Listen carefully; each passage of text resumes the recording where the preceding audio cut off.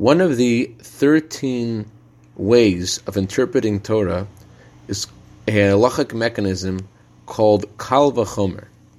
Kal V'chomer means if A is true, then B must certainly be true. In other words, if I could touch the roof, then certainly someone who is taller than me can touch the roof. Good morning and good yontif. A chassid had successfully escaped from the communist regime and arrived on American soil.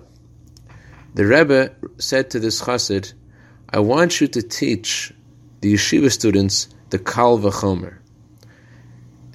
The chassid shared with the yeshiva students the meaning of what the Rebbe was saying. If in the hard times in Russia, where learning Torah and fulfilling its commandments was forbidden, yet they still did it, and they sat in jail for years in order to be able to teach another child the alphabet, Kal V'chomer, how much more so should we have that kind of dedication to keeping God's laws in this country? And if the previous Rebbe's sacrifice elicited a miraculous release and salvation today, then how much more so if we dedicate ourselves to spreading the truth.